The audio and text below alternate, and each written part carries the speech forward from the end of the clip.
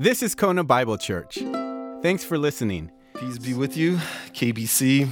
Good morning to you all. For those of you who don't know me, my name is Leo. I'm one of the pastors at Shorebreak Church. We gather at 4.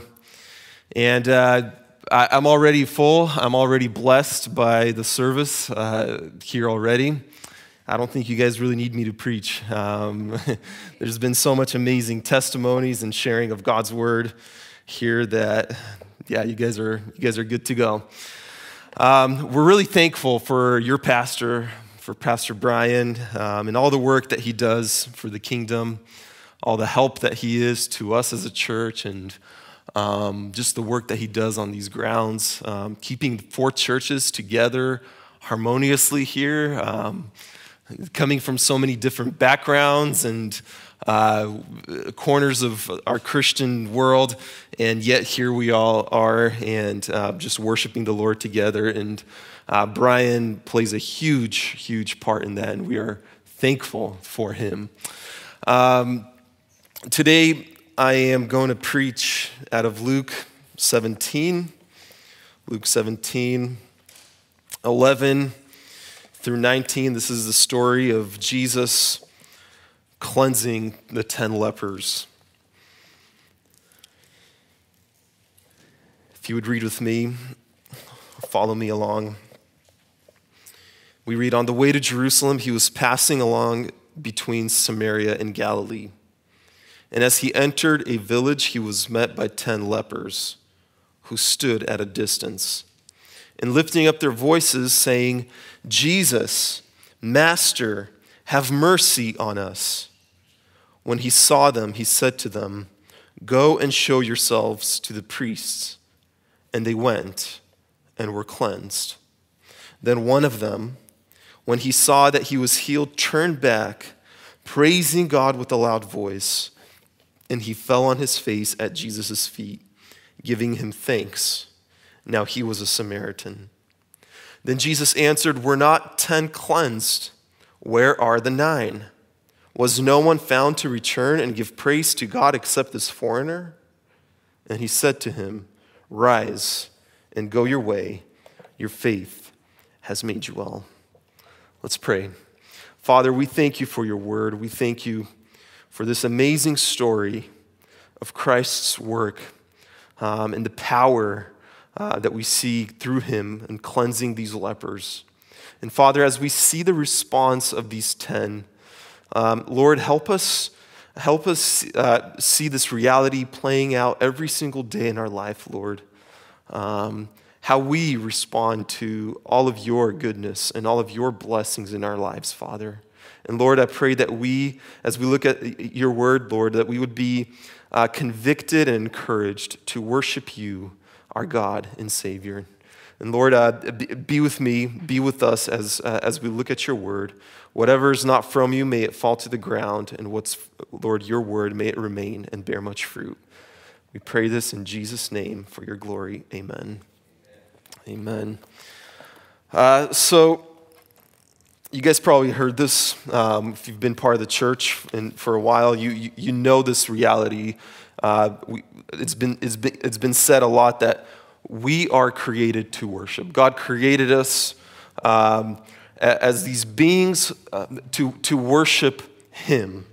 And in our fallenness, after sin, that has been hijacked, and everybody worships. We all still worship. We cannot take that out of ourselves, but often we worship wrongly. And the question is not whether we worship. The question is, who do we worship? It's not whether, but which, because we are all worshipers. There is no neutral ground. And so we see this happening even in our story today as we look at how these 10 healed lepers respond to Christ's work. So in the text, Jesus is on the way to Jerusalem. This is his last and final journey to Jerusalem. He's going to stop at a few villages as he journeys there. And it's his last journey because as he comes to Jerusalem, he's going to be betrayed, he's going to be condemned, and he's going to be put to death. And so as Jesus enters into this unnamed village near Samaria, he is met by 10 lepers that are standing in a distance outside of this village. For those of you who are not familiar, leprosy was an absolutely horrible, horrible contagious disease. It's a skin disease that would kill you slowly in the most horrific ways. It would attack your nervous system. It would create large sores all over your body, and it would start eating away at your flesh, eating away your face, eating away your fingers, turning them into stubs. It was absolutely horrible. It could blind you.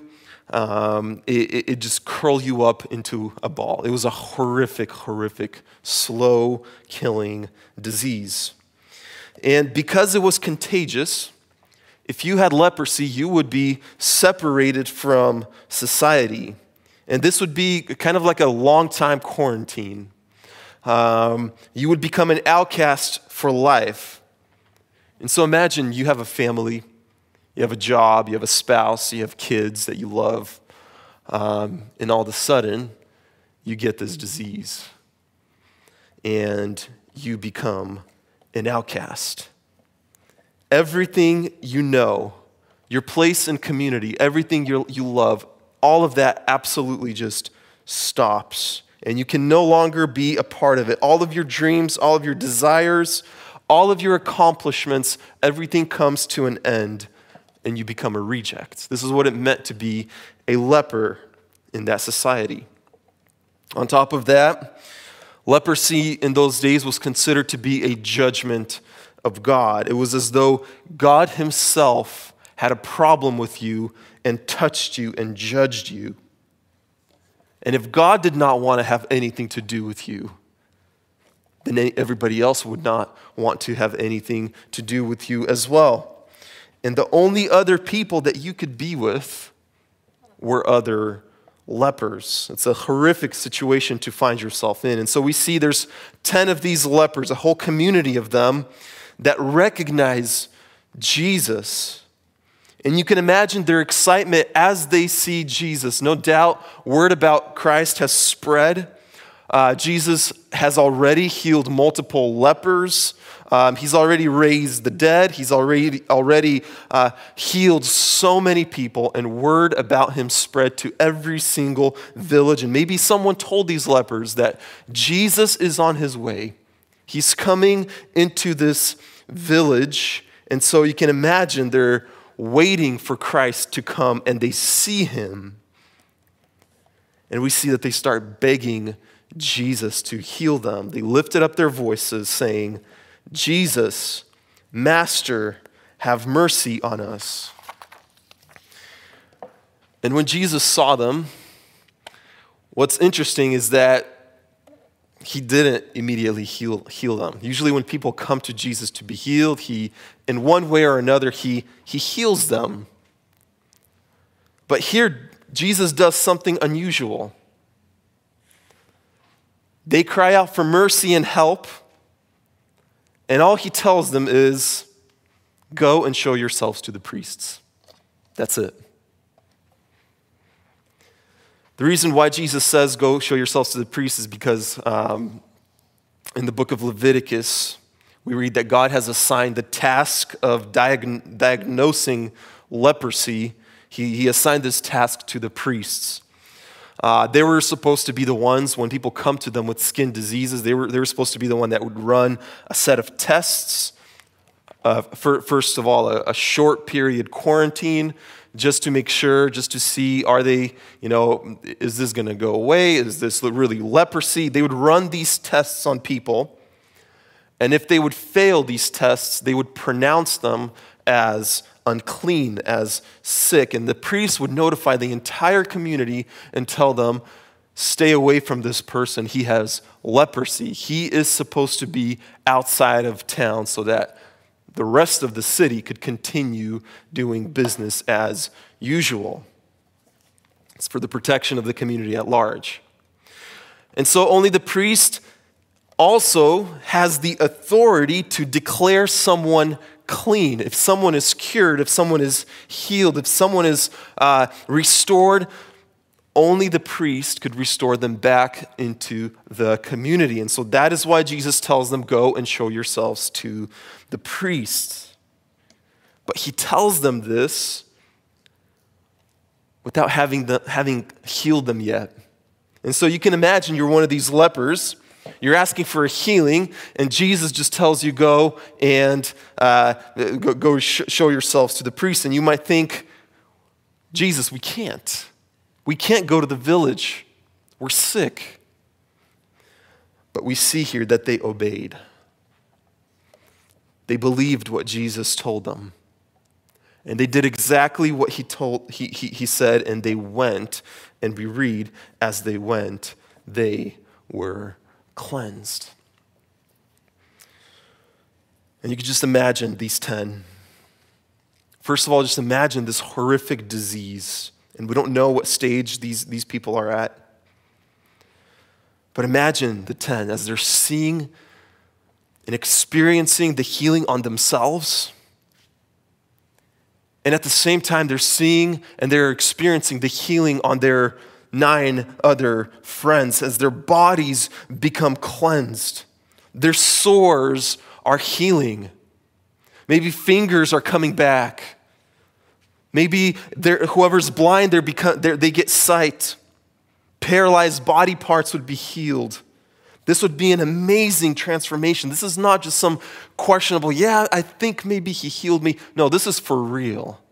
This is for real. This was instantaneous. As they are going, as they're walking, they're experiencing healing on themselves and they're experiencing healing on their friends. This would be an amazing, amazing picture to see.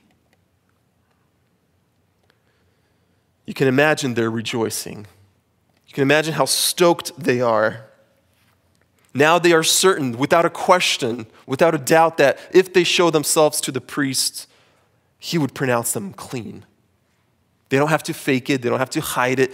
They can fully show themselves to the priest, and without a doubt, he will pronounce them as clean.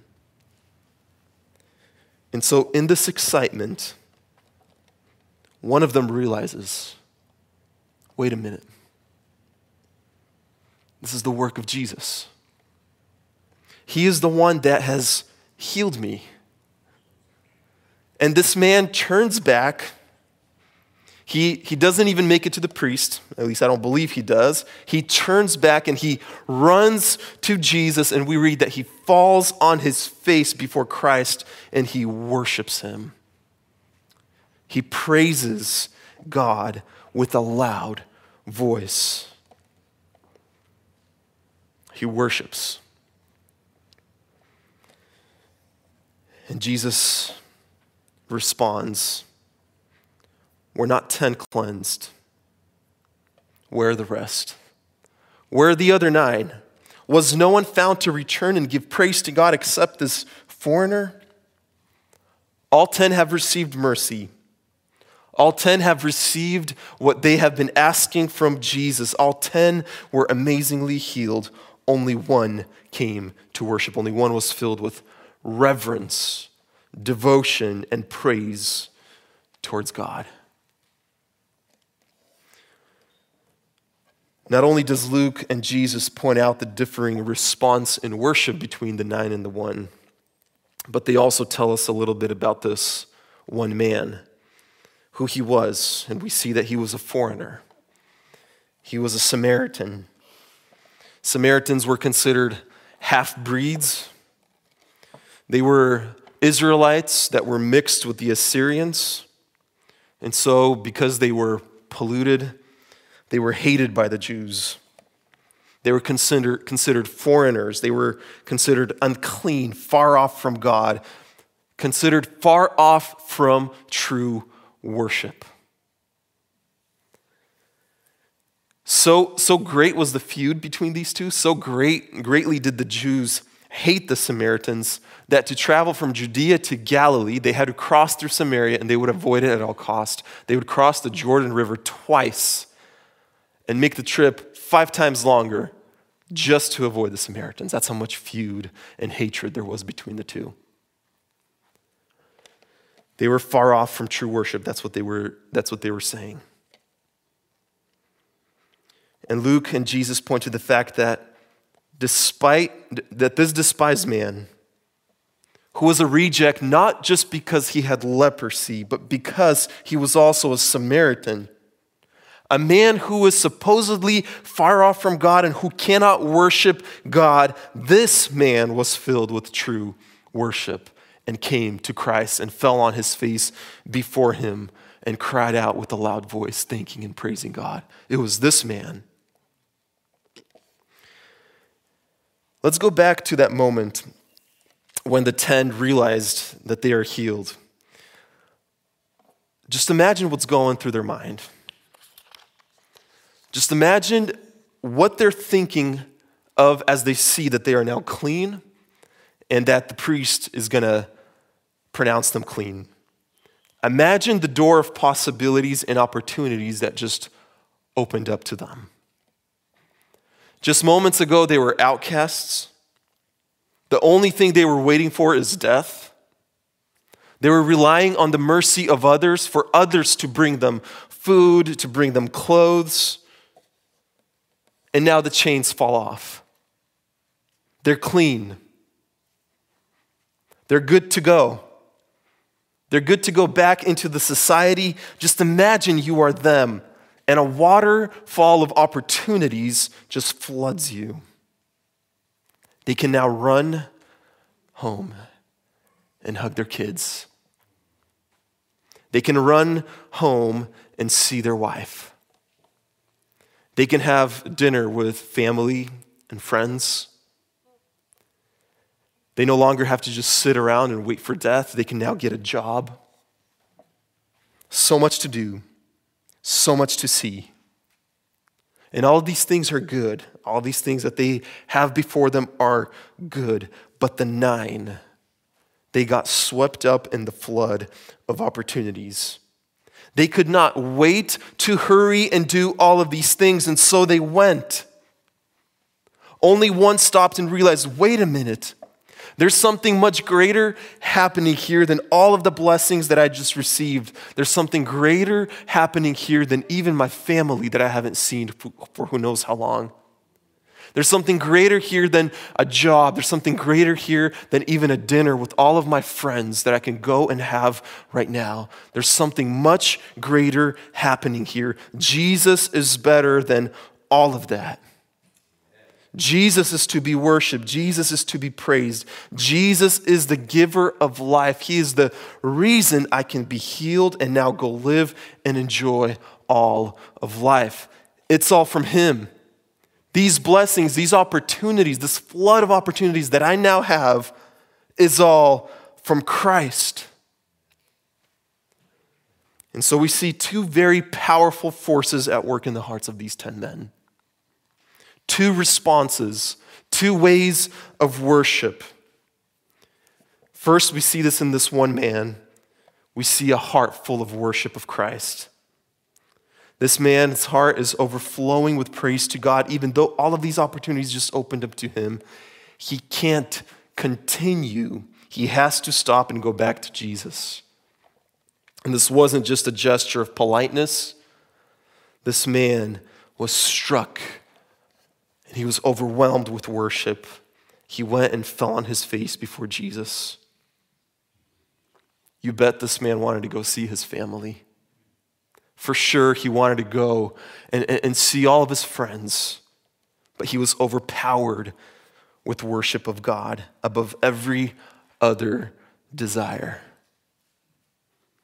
And the other 9, we see a heart cut up in all the opportunities that just opened up to them. I'm sure they were thankful to Jesus, but they thought that can wait.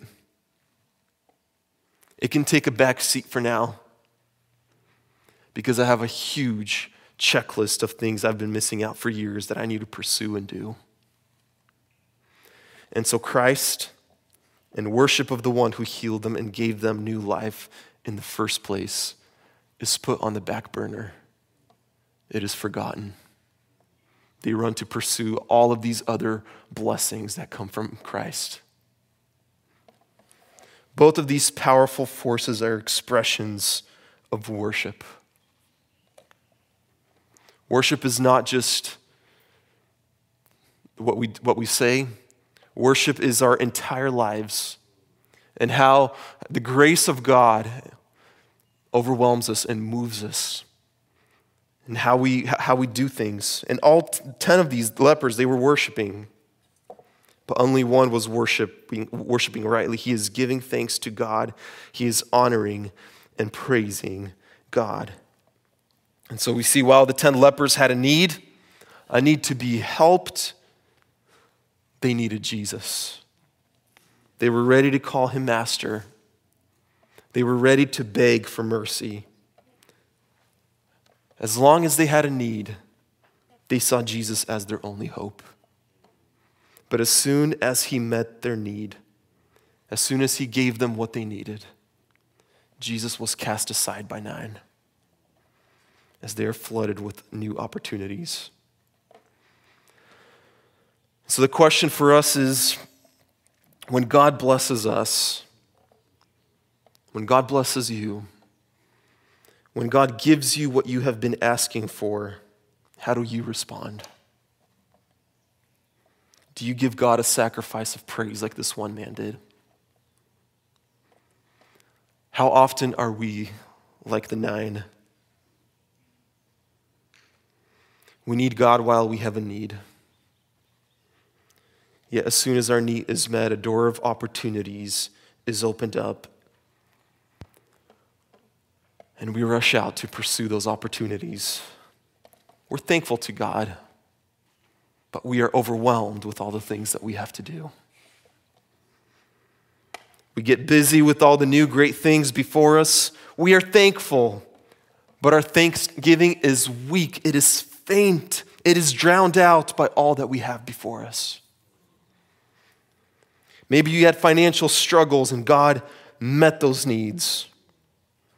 Maybe you wanted a house. You were in need before God and then you purchased it, and all the repairs, all the things you could do with the property. Maybe you want a spouse, children, healing from a sickness or whatever other need, and you ask and God gives. God finally comes through. What is your response? Who do you worship in that moment? Are our hearts filled with praise to God? Are we like this one on our face before the Lord praising him? Or are our hearts filled with anxious toil, anxious pursuing of all the new possibilities that are now before us? Are you like the 1? Or are you like the 9? Worship is a sacrifice of praise with our lips, our thoughts, and our hands, our actions. When God fills your need, who and what do you worship? The story of the 10 lepers is amazing. Again, I would pay any money just to see this unfold, just to see these men be healed. It's an absolutely life-changing experience. It's phenomenal. But every Christian's story is even more amazing than this. Far more amazing than this. Our need was greater than these lepers. We were all outcasts. We were not just outcasts before men, but we were far off from God. We were cast out by God. Our disease was far worse than leprosy. Our disease was sin, and our sin separated us eternally from the God that we were made to worship. We were foreigners. Paul says we were enemies of God. The future that awaited us was eternal death and a punishment of hell. How does God treat us? God loved us. while we were still his enemies. He was merciful to us. He healed us of our disease. He saved us from our sin. We were dead. He made us alive. We were his enemies. He made us friends. We were far off. He brought us near. He took our rags and he gave us clothes of righteousness. We had no future. He secured our future, eternity in glory with him forever. He lavished us with his love. He lavished us with his mercy. And all of this he did at no cost to us, but at a tremendous cost to him. Jesus took upon himself our disease of sin. As he gave us his righteousness, he took upon himself our sin. And then he suffered all of its horrible consequences, and he suffered death so that we would never come close to the consequences of our sickness. What Christ has done for us, church, is far better and far greater than what he did to the 10 lepers. And the response from us, who are the recipients of this grace, should be nothing short of a life of worship and praise to our Savior and Lord Jesus. This praise must overflow from every area of our life. We should be amazed at our God and his wonderful work and steadfast love towards us. Our thoughts, our words, our actions, all that we are must be worship to God in response to his amazing grace. And so as recipients of God's grace and God's goodness, Christian, what is your response? Are you like the Samaritan, filled with worship of God? Or the 9 that were filled with the worship of the things that they missed out on? And if you have not experienced this mercy, if you are still dead in your sin, sick with the disease of sin, which is far worse than leprosy, Christ is merciful today. Christ is powerful to heal you of your brokenness and sin. He is able to make you a friend of God, to take away your guilt and shame. He is powerful and he is able to do it. Cry out to him and come to him just like these 10 lepers did, and you will receive mercy. And church, let us continue worshiping our God for his amazing, amazing work that he has done on our behalf. Let's pray. Father, we thank you for your word. We thank you that through your word you show us your mercy and your kindness. Father, that these 10 lepers display to us your power, and they display to us, Lord, even greater reality, that we were sick in our sin, far off, worse than these 10 lepers, and you have healed us. And you have gave us hope, not just for this life, but for the life to come. Father, we thank you for that. And Lord, we pray that your Spirit would be at work in us, overflowing us with worship and praise of Jesus and the work that he has done. We pray this in his name. Amen.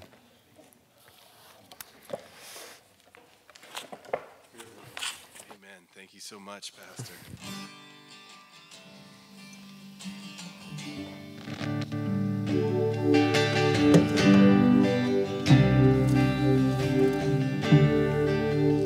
I'm forgiven. And I'm forgiven because you were forsaken. I'm accepted. You were condemned. And I'm alive and well. Your spirit is within me.